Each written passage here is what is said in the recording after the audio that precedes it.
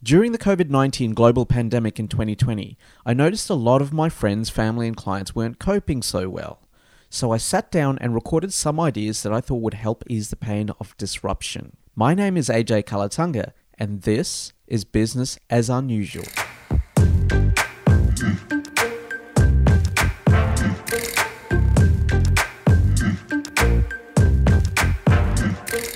Hey entrepreneurs, it's AJ and welcome back to Business as Unusual. Clarity and confidence during uncertain times. Today's topic is embracing constraints.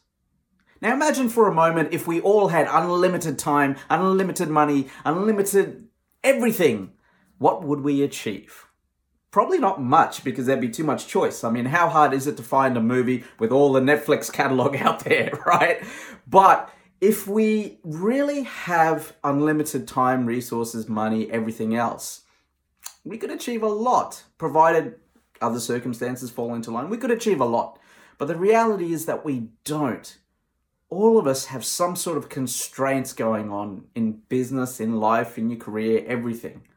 But the magic of innovation and thinking innovatively happens because you embrace those constraints and you embed them into your ideas, and it forces you to dig deep and come up with new ideas that have never been done before. And I saw a great example of this, and I'm about to show you in a second. But it's a very unconventional example that I saw, and it comes from the world of salsa dancing.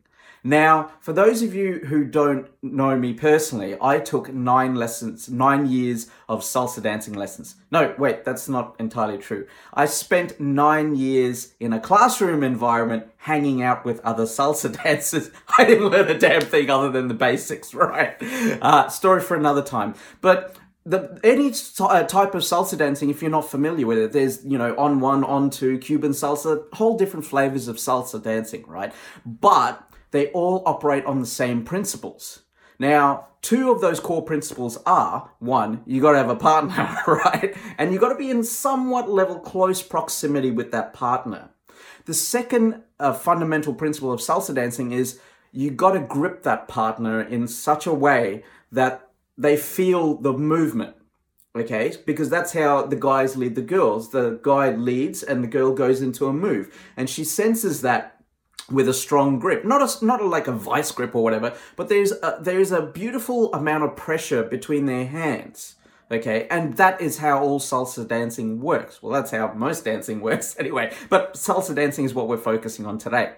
So now, given that you need close proximity with your partner and some level of touch, how can you salsa dance during times of COVID? Well, here's what one couple came up with, and I think it's ingenious. Take a look at the video.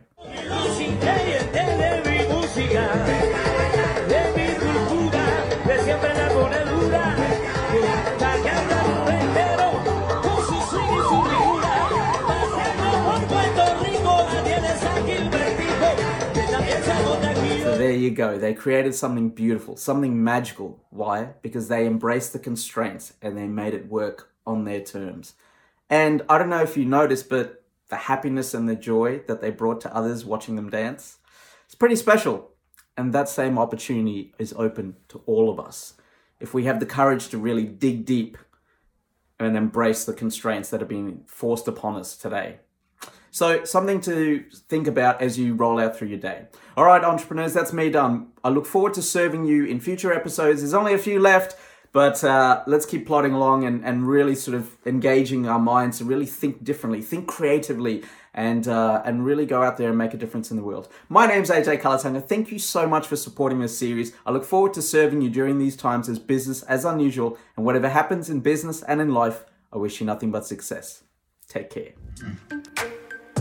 If you enjoyed this episode, please give it an appropriate thumbs up on whatever platform you're consuming it on, and subscribe for future episodes. If this was a visual episode and you need to see what I was talking about, you can find links to the video version in the show notes. Thanks for listening.